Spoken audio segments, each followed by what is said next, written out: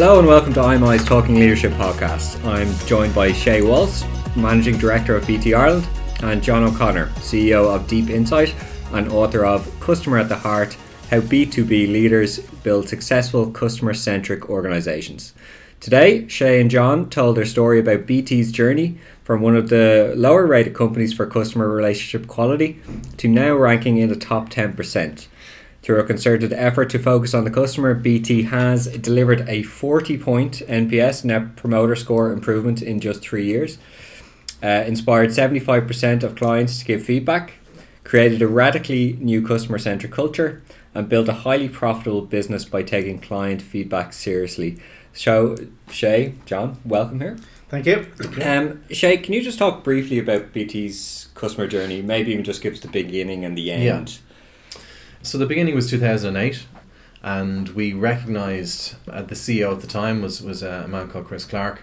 We recognised that we were having, pretty considerable customer service issues and negative feedback from customers. We were losing clients, we had high churn, and there was a general dissatisfaction that was coming through in the finances, coming through in feedback to the CEO. So he initiated customer service process to rectify that, and started with identifying an organisation to do the customer survey for us, and we selected Deep Insight and John here, and that was I suppose the starting point. Recognise you have a problem first, then go and identify how bad it is to try and quantify what you need to fix. And rather predictably, our first score was atrocious, so we were in the bottom 10%. And so that would be negative NPS, Net Promoter Score being probably the more generically known customer satisfaction metric, was negative, quite significantly negative. I think in -30, maybe more. Our CRQ, which is a scale from 0 to 7, which is customer relationship quality, was down at 4.2, 4.3, and that gave us real cause for concern, because when we really understood what that meant, it meant that customers were not valuing the service. And they were, most of them, majority of them would have been moving from us had they had any alternative. In the telecoms IT services sector, very often you have customers that are staying with you because moving from you to another provider, so getting fibre installed and that painful journey is so painful, no matter how bad the service is, that you actually stay with it. So we had customers saying was under sufferance, to be honest, and it probably actually was, the problem was actually probably worse than we thought it was. So that's where we started from in 2008. And is there a little bit of complacency there as well? If you're so low, people just go, okay, let's just keep ticking along. we can keep going. Our customers aren't leaving us at too bad a rate. There's a little bit of that, but I think, and John talks about this in his book as well, but leadership is a key component. So this once the CEO goes, no, there is a real problem here, we have to address it, and rallies the senior team around us, so the leadership team of which I was one at that time, were very much, their feet were held to the fire by the CEO and said, we have to get this sorted, to the point where we immediately decided very quickly that we couldn't wait 12 months to see if we were improving. We immediately put in a 6-monthly cycle, and I think we, John might correct me on this one, but I think we had 6 monthly surveys for I think we went through 4 surveys in 2 years, maybe even 5 in 2.5 years, but we certainly surveyed them frequently. In fact, to the point where so we were improving at this point, but one of our customers turned around and said, we'll give you a high score if you stop surveys. So we kind of got the message that maybe once every 6 months was too, because we do drive the response rates quite high, and you mentioned 75%, sometimes we're above that, sometimes slightly below it, but we probably average around 75%. Customer satisfaction surveys can be as low as 20% response rates, and some people are quite happy with that because it gives them a good sample rate, because we're not in the consumer business, and so we probably only survey 220 clients. We can do a lot more chasing up, but the customer then has to buy into that and see the value of responding to the survey, and they do, and so it's a key component to it. And John, you were sort of there from the beginning as well. Yep. What was your sort of pitch in the room? Obviously, people's morale could be quite low when they see these scores. What was the vision you were sort of saying, these are going to be the benefits if you take this approach? Well, yeah. I guess one of the things I used to do with Shay and with the management team, I don't know if you remember this, Shay, we used to have a picture of the London Marathon. And I was trying to get the message across that this is not, you don't fix these problems overnight. So we painted out a picture. We took the route of the London Marathon, and we followed where BT was on the journey, kind of at every time we ran an assessment. And when you're about halfway through the marathon, you basically cross the bridge over the Thames in London. And it took 3 years to kind of get that point where you're just about to kind of cross the river.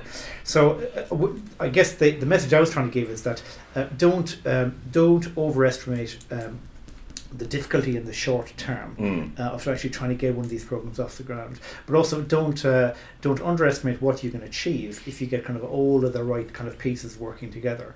And that's where in the book we kind of talk about you have to have kind of 4 key things working together.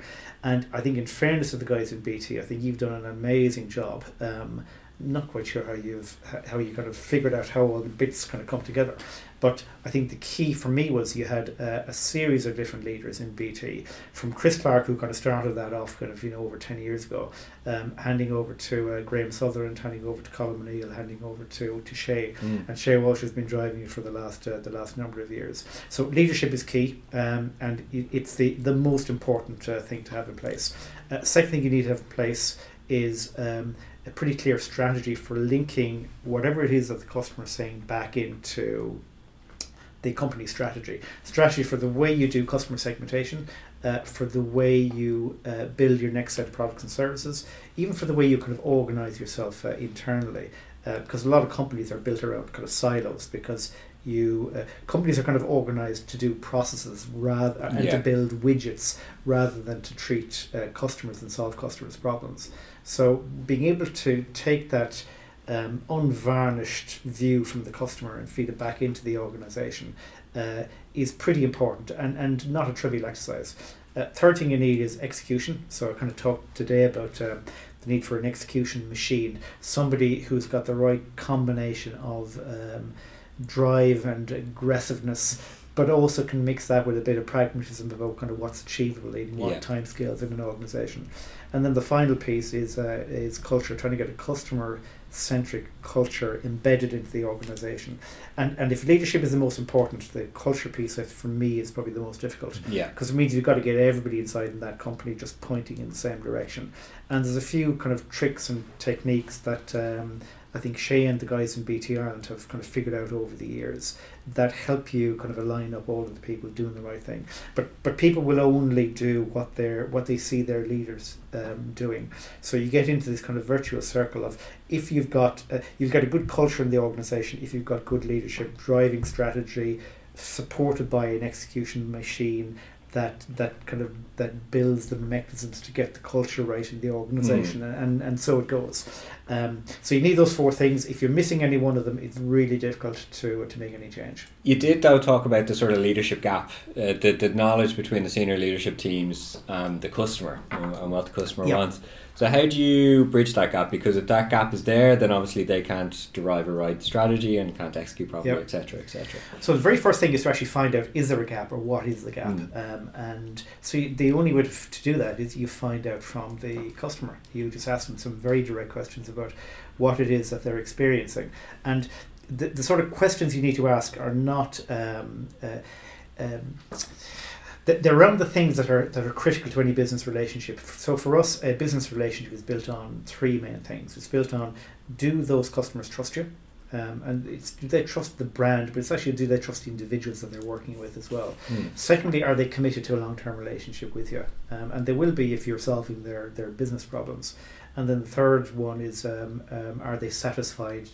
Are you meeting their expectations, and are they satisfied? But the way we describe it is, those are the 3 key things in any relationship, but they're only the outcomes of a couple of other things. So they're the outcomes of whether you've got a good solution for the customer. Solution to us is not technical. It's around, are you good value for money? Do you bring innovation to the table? Are you leading edge in the marketplace? It's also the outcome of whether it's a good experience for the customer. So if you remember, I was talking about, are you a siloed organisation, or do you make it really, really difficult for the customer to buy from you? Yeah. But the more important part of experience is having the customer view you as somebody who can solve their business problems, and they're committed to you for the long term. They see this as a valuable partnership that they're prepared to invest time and effort into. So if you got those two things, and if that's underpinned by a really, really good service ethic and service model, then you've got all of the components. So the starting point is you ask the customers about those 6 things: trust, commitment, satisfaction, experience, solution, and service.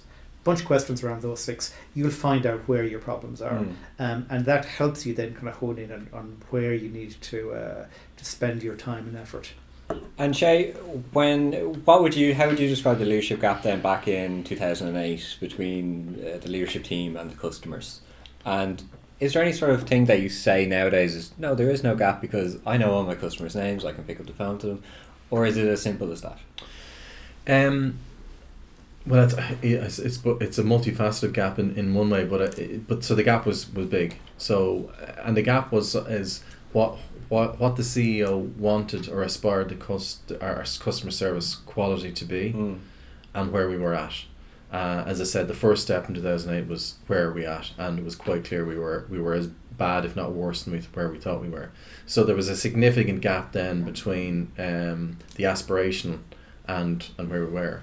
And then the CEO said we have to, to continue the analogy, we had to close that gap, or basically improve customer service was the main target.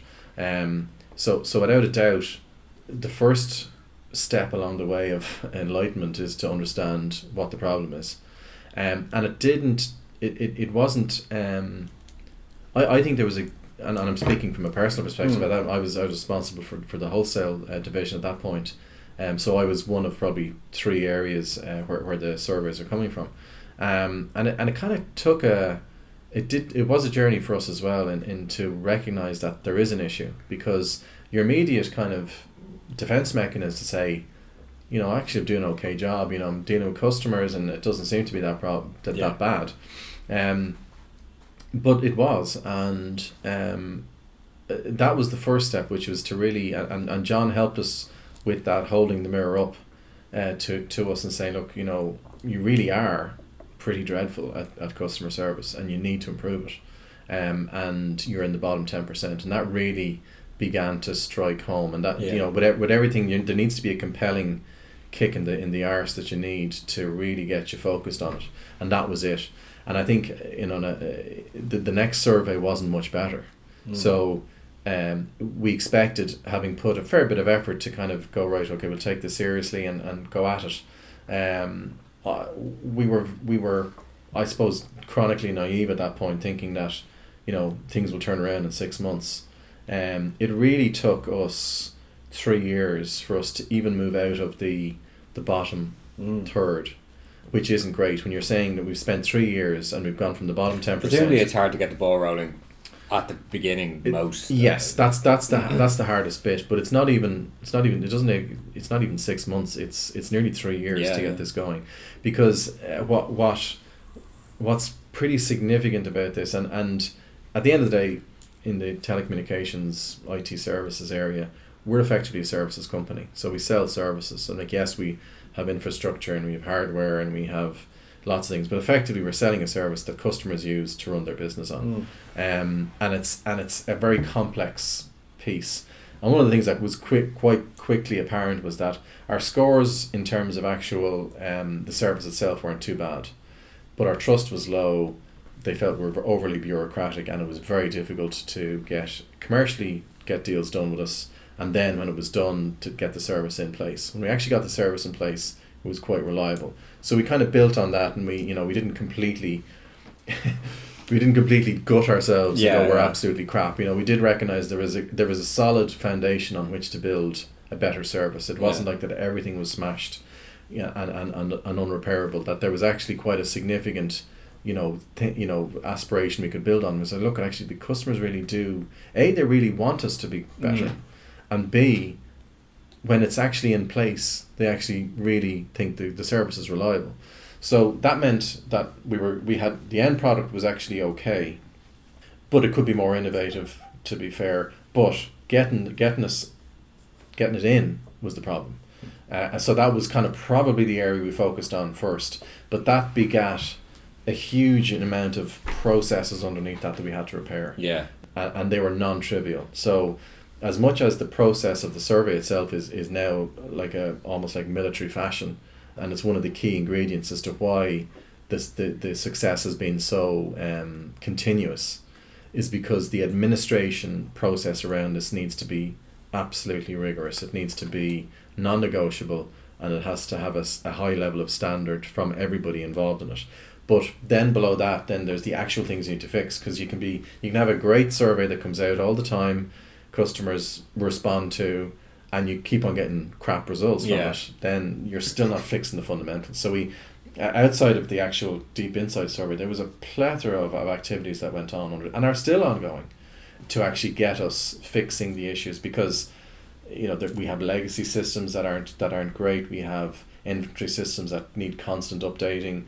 We have a continuous improvement program, which is probably one of the key ingredients below this customer satisfaction survey process itself, that have literally continually work on issues we find, issues we fix, go on to the next issue, and then you find something else further up the chain that's still impacting it. And I use this word as a chain, because you are in this process, you're as strong as the weakest link.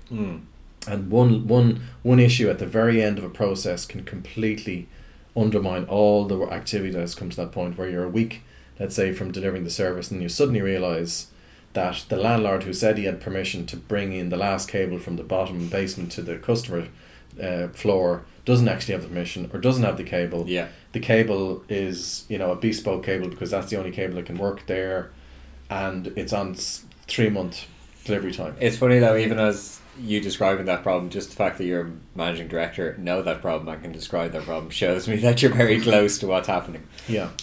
Before I want to really move on to the positive, but just before we leave that sort of steady state of the low net promoter score, what's the effect on employees when the customer satisfaction is so low? Well, there's a huge link between employee satisfaction and customer satisfaction, for starters. So you'll tend to find that if you get one right, the other kind of feeds off it. Yeah. I think in a lot of companies, the employees know exactly what's going on. Sometimes management do, and sometimes they don't. But I think if you give them the unvarnished truth from what the customer is saying, they actually want to do the right thing. So a bit like senior management or senior leadership teams in organisations, I think if you kind of confront them with here's what the customer is really saying, they generally tend to take it on the chin. Employees, I think, are no different. I think they're just waiting for their leaders to say, now that we've got confirmation, here are the things that we're going to do, and they will follow. So I think in most cases, the employees who are working at the coalface, who kind of understand that there are these issues kind of going on, and some of them will probably be saying to themselves, but I've been saying that for years. Why does it take kind of an external third party assessment to tell us what? But then they will actually follow. So you'll generally find there's a great enthusiasm and a pent up demand to go and do the right thing. Employees want to do the right thing, and they will. So will you see retention rates get better once those customer satisfaction rates get better, for example? Employee or customer? Both, actually. Well, will customer retention rates be reflected in your employee retention rates, I suppose is the question. Sometimes they will. I probably wouldn't make the explicit link between employee retention and customer retention. Definitely, if you improve your net promoter scores or your customer relationship quality scores, your customer retention levels do go up. You get a lot more what we call ambassadors, who are customers that just love you. They think you're unique. They think there's nobody else who can do the same as you can do. So they will not leave you. And you get fewer of the poor relationships, so we call stalkers and opponents. So stalkers and opponents tend to be companies that they have effectively kind of checked out of that relationship. They want to leave. They've made the mental decision to leave. Sometimes it's too painful for them to leave, so they stay with you and cause even more grief. But those companies are much more likely to leave in the short term or the medium term, whereas ambassadors and the next level down, rationals, tend to be quite happy to stay. In fact, the ambassadors just will not leave unless there is something major external that happens. And that's the ultimate goal, to try to hang on to your customers and get more out of them over the long term. And one of the final results was I think 50% of your customers are now considered ambassadors, which is fantastic. Yeah, it's 57%, but it's a high number. It's over half. So it's that's important. But back to your question in terms of does it? I would say just to emphasize John's point, usually the people in the organisation that feel the heat most are the ones in the coalface, and they generally tend to be the ones, the field engineers, the person who's gets the phone call about a billing issue. It's the service person. It's the person on the help desk. They're the ones who get the heat. The project managers trying to deliver the service. They tend to be. It's not that they're, but in seniority they tend to be at the first step in the ladder. And although we have a fairly flat structure, I'm 2 or 3 levels above that. So what tends to happen is that when people are getting it in the neck from the customers and they don't think that the senior management are getting as much as they do, it causes that gap. It causes a pain gap, which is that the guys in the Ivy Towers aren't feeling this pain. I am. And as John says, like when you actually begin to say, we're going to do something about this, you need to convince the people that it's not just a soundbite, because I hate the term put the customer at the heart of everything you do, because a lot of people trot it out, and very few people actually live it. You have to live it from the top down, and you have to understand that the people who are getting it from the neck from the customers are the ones who are facing the customer, and they say, we will fix it. And it can be a salesperson or it can be somebody else. Obviously they can't fix it on their own. An individual issue, a field engineer who can actually fix a connection issue or replace a card can actually fix an issue there and then. But most cases people are going back into the organisation to fix a much more complex issue. And they're saying, okay, we take your feedback on board and we'll try and do something about it. They're the ones who have to come back in a week's time and be accountable for that. Yeah. There's nothing more stressful than coming back a week later and having nothing to say. Yeah. Because the business, you've gone into the business and you just can't get people's focus and attention on it.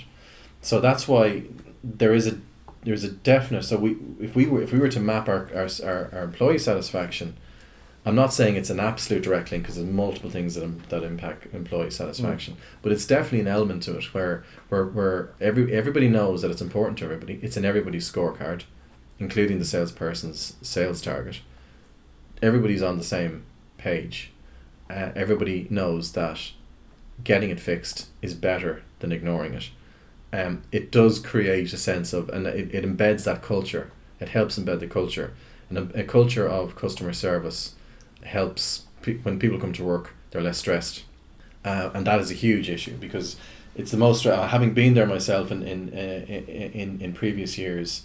It is very difficult to face a customer knowing that the issue hasn't been fixed, and all you're doing there is taking more heat again for no progress. So at that point you had done a couple of surveys, you sort of knew where you stood, you now knew something had to be done. What did that look like? What was the first process? What was the leadership behaviours you decided to take on?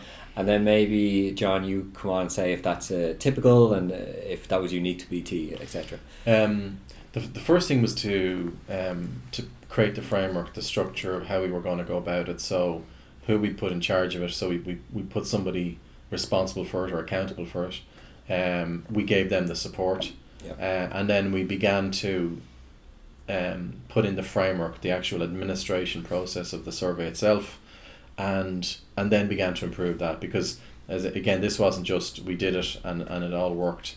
So you used the survey as a hook for the process? Yes, yeah. So the process itself, obviously, as all customer surveys are, the customer gets the survey, you ask them to fill it in, and you get the feedback, and you get a score. The most important thing is you do something with the information. So the sections that are in it give you a clue. So you get a deep dive into trust, you get a deep dive into service, you get a deep dive into general bureaucracy of the organisation. So you can see where you are against that scale, and of course you'll tend to focus on the low-hanging fruit, the things that are the biggest issue in those areas. And then, but the important thing is the framework of the administration process.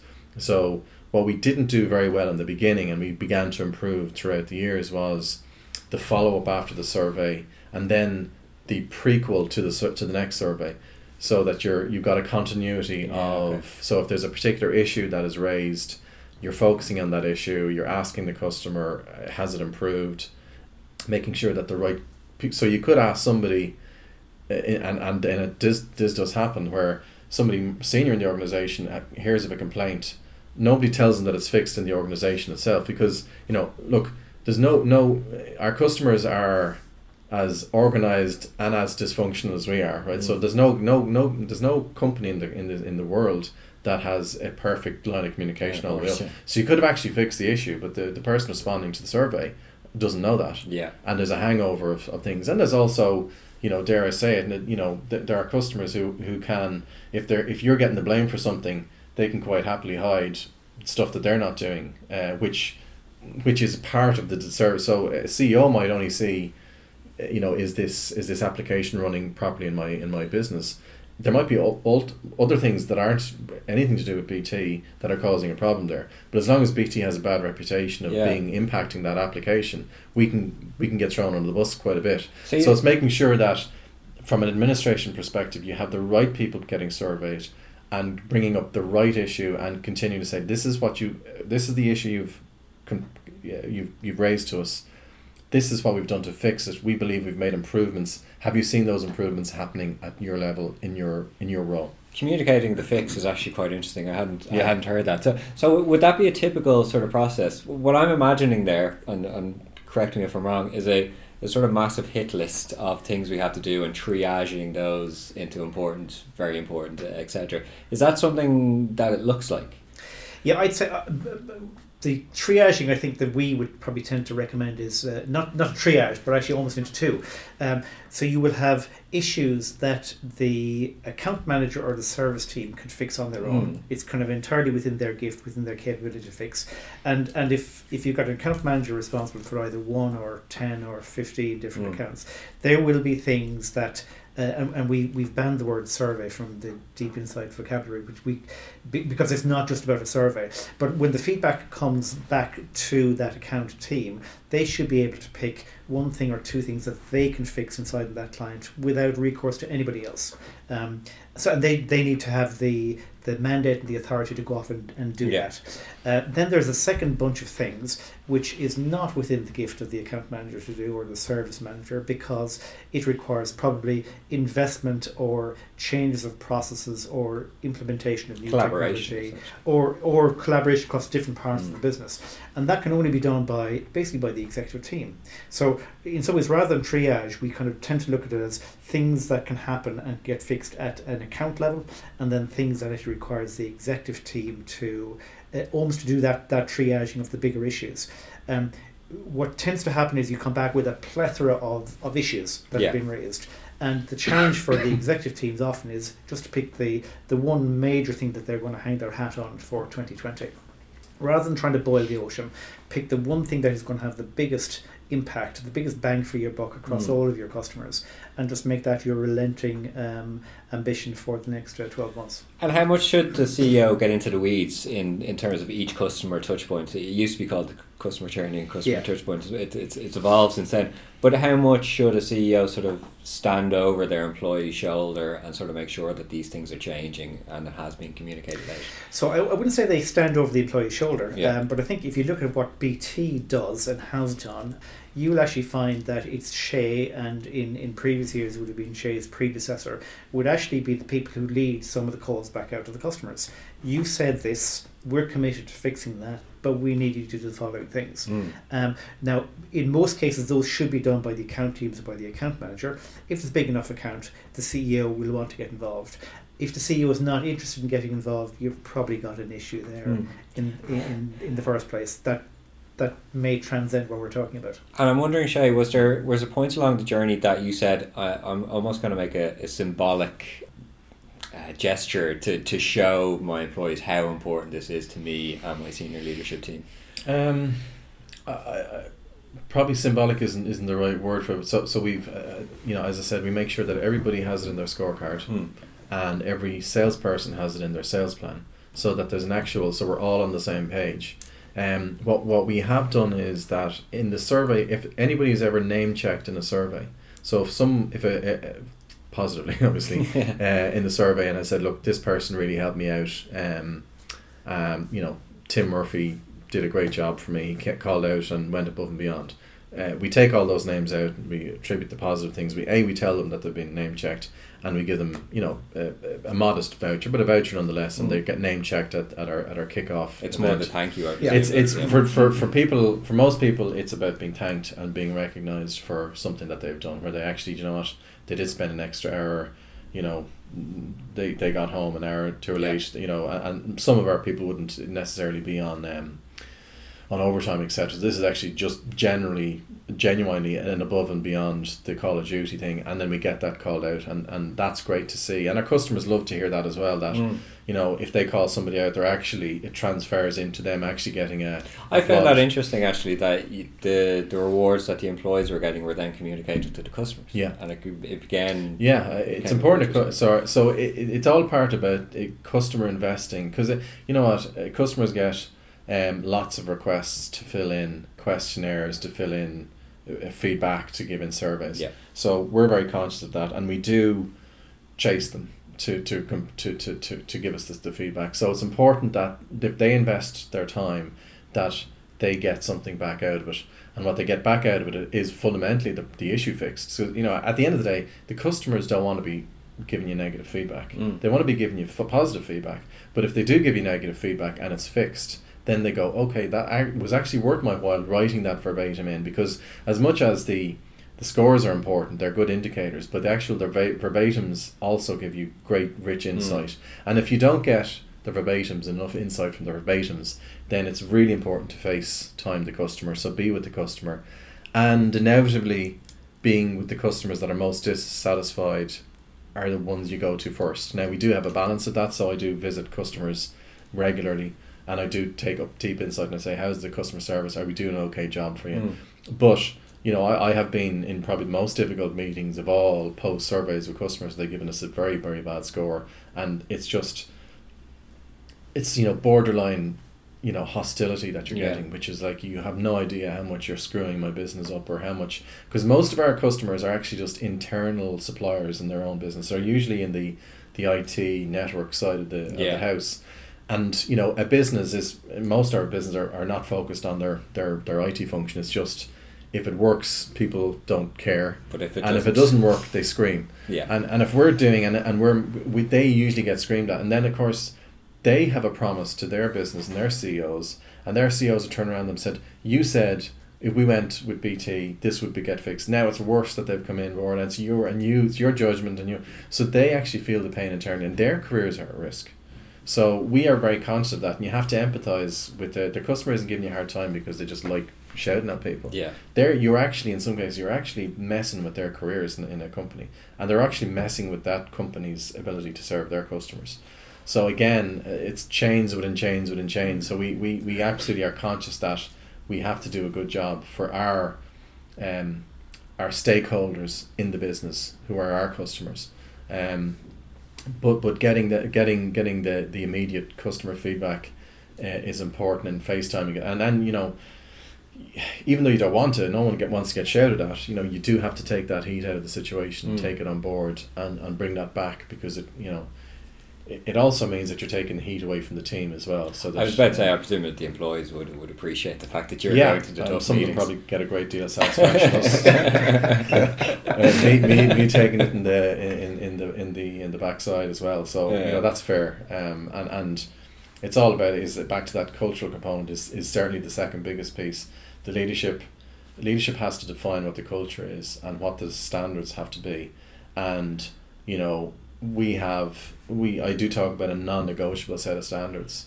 We are all for making sure that we have a great place to work, and we have flexible working hours, and we create an environment where people feel included, and it's a diverse culture.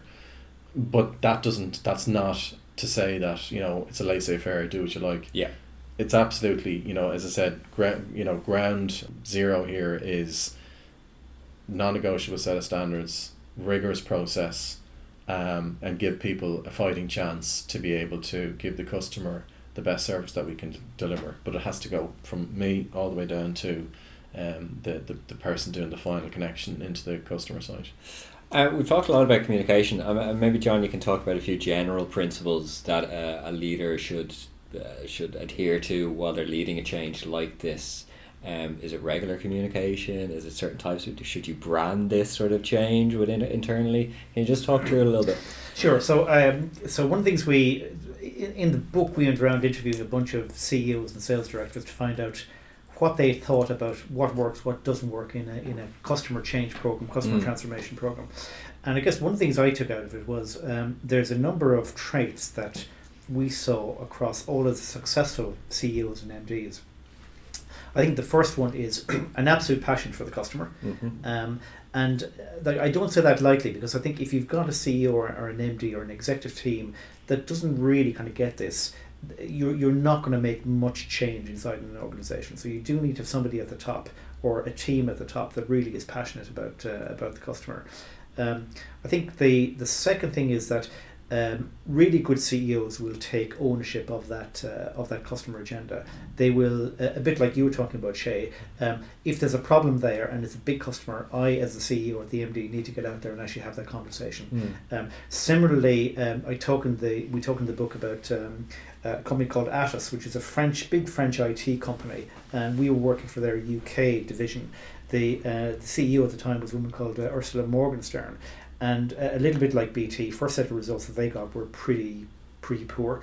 And it was Ursula, who hadn't been involved in the initial piece of work, said, actually, if we're going to sort this out, I personally have to get involved. And she created an umbrella program that she called Client at the Heart. So we stole her project or her program for the title of the book. But it was driven personally by the CEO of that organization. And in terms of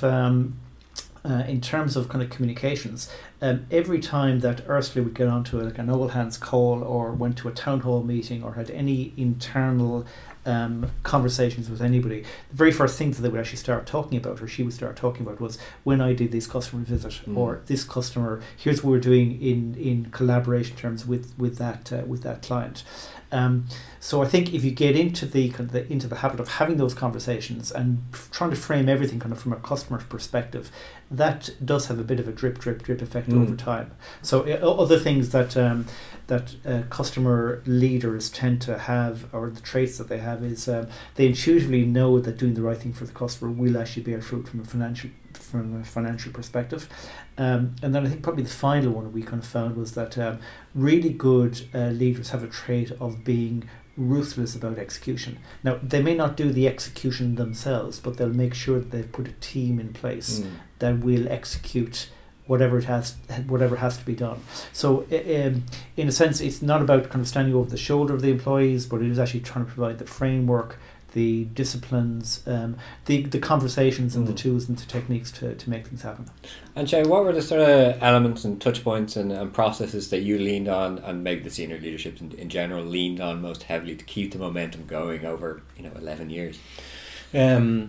So once we got the process refined, and we're continually looking to refine it even further, but that's the first thing, the getting the rhythm of the process. Almost like it's literally like the seasons of the year. So you have to do the survey, follow up with the feedback you've got, put the action plan in place if required.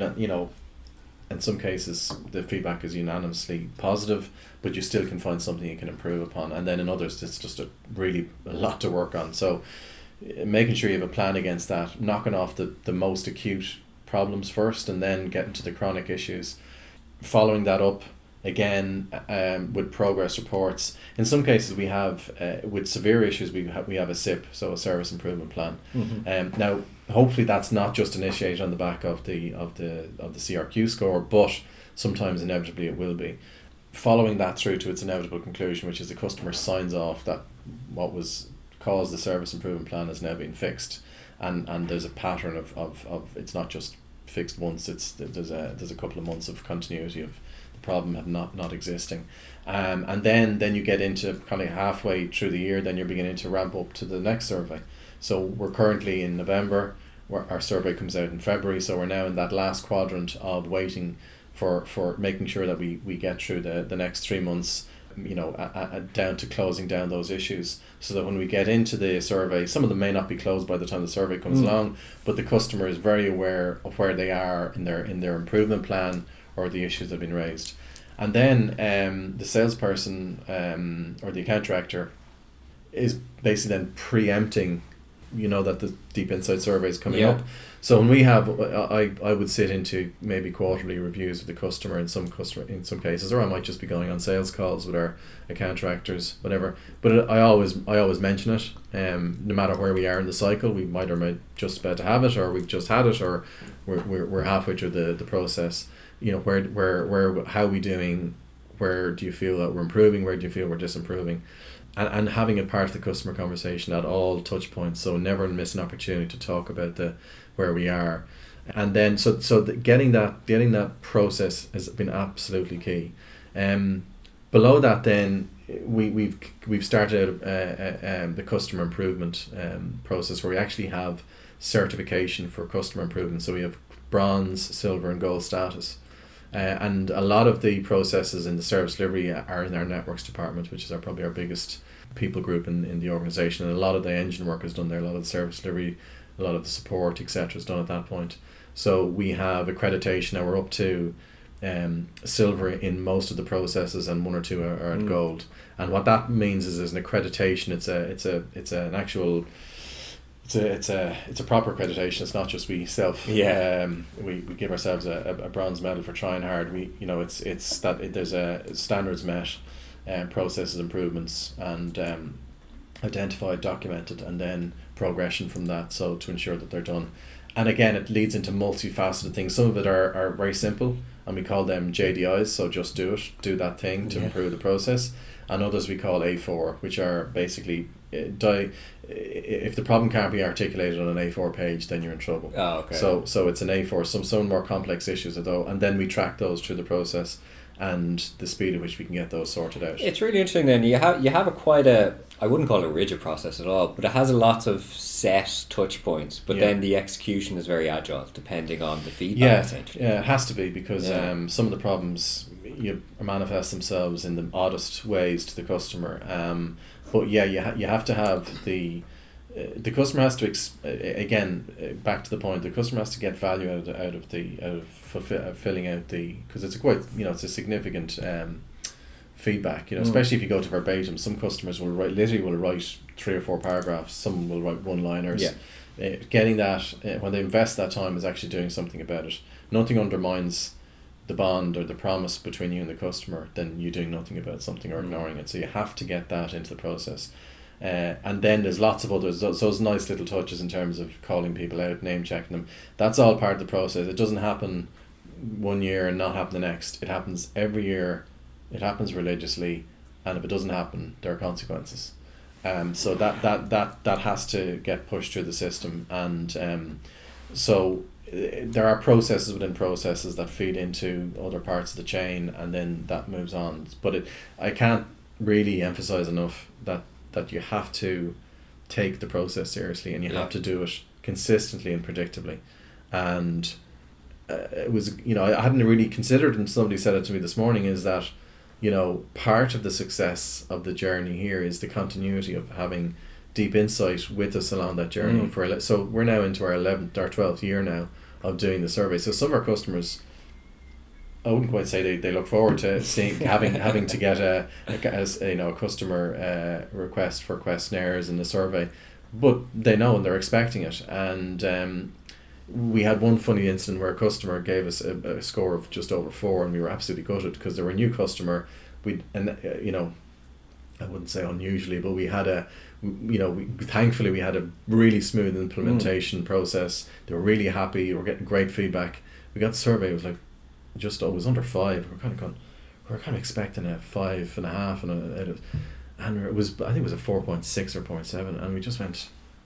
Wow. We went back to them and they said, What did we do wrong? And they went, "We did nothing wrong." And it was because it was their first time doing it, and they had no really idea of the scale of things, and they usually mark pretty hard on everything, and they have a scale in their business where you don't give I sense an engineering mindset. Yeah, and it was like we kind of said no, and when we explained the survey and where the unique zone was and where we felt that reflected a great service, that's where it was. They kind of got it, and then the next year it flipped over 6. And can you talk about that unique zone? Because we've talked a lot negatively. Yeah. You were in the bottom 10%, now you're in the top 10%, Yeah. which is a genuine, incredible achievement. And I was, before this interview, I was saying it's particularly incredible for a telecoms company, which is generally perceived as one of those non-customer friendly businesses. Yeah. So can you just talk about the sort of business nowadays in that top 10%? What are the results? What So do the you results see? are, our first thing is that there's very low churn in our customer base. There is still some churn, but it tends not to be because of customer issues. It tends not to be because they leave us because the service is so bad. Our churn tends to be a customer decides to either insource something in-house, or a wholesale customer decides to do that themselves, because some of our customers are telecoms companies as well. So that's the kind of churn we get. We don't really get, or our customer goes and moves back, retrenches back to the US, in which case. So any of the customers that are not customer of ours at the moment are because of those reasons, as opposed to the service was so bad we had to leave you. So that's kind of number one. So our if we add up the longevity, if you like, the customer relationship time that we've had with that customer, and we divide it by the amount of customers, it's 9 years. Generally speaking, in the telecoms industry, your contracts tend to be, some are longer than others. So for example, our 999 service, our ECAS service, is a kind of a 7 plus 2 years, so it's about effectively a 9-year contract. Other contracts we have are 2 years. In the business, a 2 or 3 year contract would be far more usual. But if we average up our contracts and divide again by our customers, our average contract length is 5 years. And to go on that 5 years, if we average up the remaining time left for those contracts before they come to renewal, it's 4 years. Gives it a lot of stability and planning. It does. And if we go back then to 2011 and we look at what we signed a customer up, say for example, for let's say $1 million, for a 5 year contract, £1 million. What we're finding from 2011, if we look at what they've actually spent after that period of time, it's 3.5 times the amount of what they initially contracted for. So it means that they're staying with us, and they're not just buying what they bought, what they contracted to, they're buying more, and they're renewing. So there's 2 elements there. They're renewing, number one, and secondly, they're buying more from us. And then we've also begun to track our products. So we have multiple products. We've got 4 or 5 main product lines, from voice, from data, security, unified communications, data center services. So broadly 5 product sets. And what we found is that with great customer relationships, you're actually able to sell more into them. So our average product sets have multiplied by 1.7. So we're selling on average 1.7 more products than we were at the start of the relationship. That's a significant. Yeah. So and as John points out, like generally speaking, when customers are more happy with you, there's no reason to go to somebody else for a service. Now, some customers, for reasons of diversity and continuity of service, they want to have 2 suppliers, and that's fine. And you'll never get the additional wallet share of what they're doing. But in most cases, you can sell more services in. If you land a service in, we generally tend to expand that by 1.7 on average with our customer base. So there's a huge financial imperative here that the cost of acquiring a customer is huge. You have to bid. Our bid success is quite high. We have about a 70% win rate. That's because we really only go after. We go into fights we know we have a good chance of winning, and we qualify out quite a bit. But that is still a huge investment, and it's a huge because you cost of failure there is you still 3 out of 7 deals you're losing, so you have to be selective about what you go after. But once you invest that time and effort, getting them on that journey where they now you can actually, it's not that you can be complacent about it, but you can actually sit back and go, if we do the right things and we follow the same behaviors and we do the right things with this customer, we have this customer for 9 years. Yeah. And that number continues to grow. So we know that if we do the right things, they'll continue to renew with us and they'll continue to stay with us. Then the trick then is adding more towers to the customers you've got and getting more customers in, because once they're in, you've locked them in. and you continue to drive them up. The virtuous Now, circle. the other kind of natural fact about telecommunications is that every time you go to renew, the price goes down. So, unlike maybe an iPhone or whatever, when the next model out is more expensive than the last. We are in a continuous downward trend, so we have to, for the same service, it's usually a 10, 15, 20% discount. So even if you hold on to customers, if you hold on to the same customers you've got, your business is going to shrink by 20% over 2 or 3 years. So you have to continue to, that important component, sell more products into the customers you have, that's cross-sell, acquire new customers all the time, and deep insight is the underpinning of all of that. If we didn't have the CRQ scores we get, we know that customers would churn, and holding on to a customer at a 20% discount is a lot better than losing a customer and losing 100%. We all know the cost of a new sale Yeah, and an old sale. So, John, penultimate question for yourself. For the CEO listening out there right now that's saying, oh, my customer satisfaction is quite high. They may not have surveyed in a while, though, or they may not have asked their customers. What advice would you give to them? Is it typical that there is actually a gap between what the CEO thinks the customer perceives their company as and what they actually do? There's always a gap between what an executive team in an organisation think they're delivering to the client and what the client actually perceives that they're getting. So there is always that gap. The question is it a small gap or is it pretty large? And the only way you're going to find out is by asking the customer. I think if the CEOs are feeling a bit complacent and think, we've got a pretty good set of customer relationships, I would say best of luck to you. But if you're not checking that against reality, if you're not actually asking your customers what they are receiving, then you're just not going to know. And that's really only the starting point, because I think, as Shay says, you can get the feedback from the customer, but then actually turning that into a set of actions and galvanizing your organization to go and do something about it, that's an entirely different journey. And I think from my perspective, I look at BT here in Ireland, and I think I've said this before to you, Shay, you don't tell the story often enough, because I think BT in Ireland has forgotten where it was 10 years ago. Now it is in the top 10% of all of our database of all the companies that we work with, and not that long ago it was in the bottom 10%, which, as he said, is a phenomenal journey for any company to undergo. That journey, it took 3 years to go from being in a pretty poor place to being an average company, and it took another 3 years to get from being average to being excellent, to being unique. So if there are CEOs out there who think they're either at the bottom end of that spectrum or the middle, then the only way to find out is ask their customers. And even if you think you're at the top end, don't get complacent. Continually sense check what you're doing by just asking the customers in a formal, systematic way how well you're doing against their expectations, and that's the only benchmark. And finally then, Shay, for you, you meet a fellow CEO, managing director on the elevator, and they ask you about this. What's the one thing you say, do this today? If they're interested in putting the customer at the heart, and genuinely putting it at the heart, because so many people say that and actually don't mean it, well, probably have a read of John's book, because it actually delivers on that message of putting at the customer at the heart. But you have to live it. You have to live the values. So you have to genuinely think and know that customer service is important to you. And if for no other reason, the bottom line, it improves the bottom line, they need to take it seriously, and they need to put in the measures that, we, as I said, that complacency word rings in my ears. I know today I have certainly got customers who are not in that top 10%. They feel that we're doing a bad job for them, and they're probably irate with us. So I'm very conscious of that. We have not got this correct, and the minute you start thinking you have it cracked is the minute that you'll fall asunder, because you have to relentlessly focus on it. So it really has to be something that they need to take seriously, and they need to take it seriously in the long term.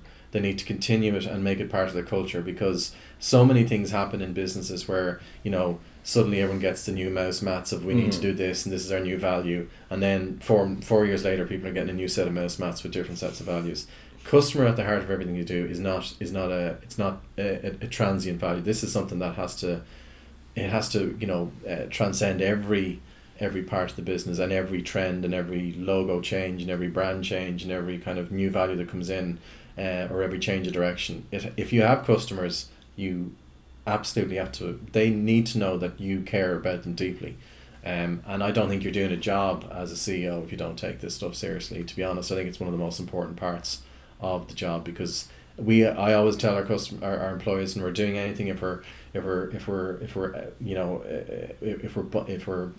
going out for social night, if we have a thank you or a kickoff event, I keep on reminding them, this is our customers' money we're spending. And most of our customers are delighted to hear that we celebrate success, because it means that our employees get rewarded and get a pat on the back. They're quite happy to see our money going in that direction. But nevertheless, it's our customers' money, and a CEO has to take that very seriously. Brilliant.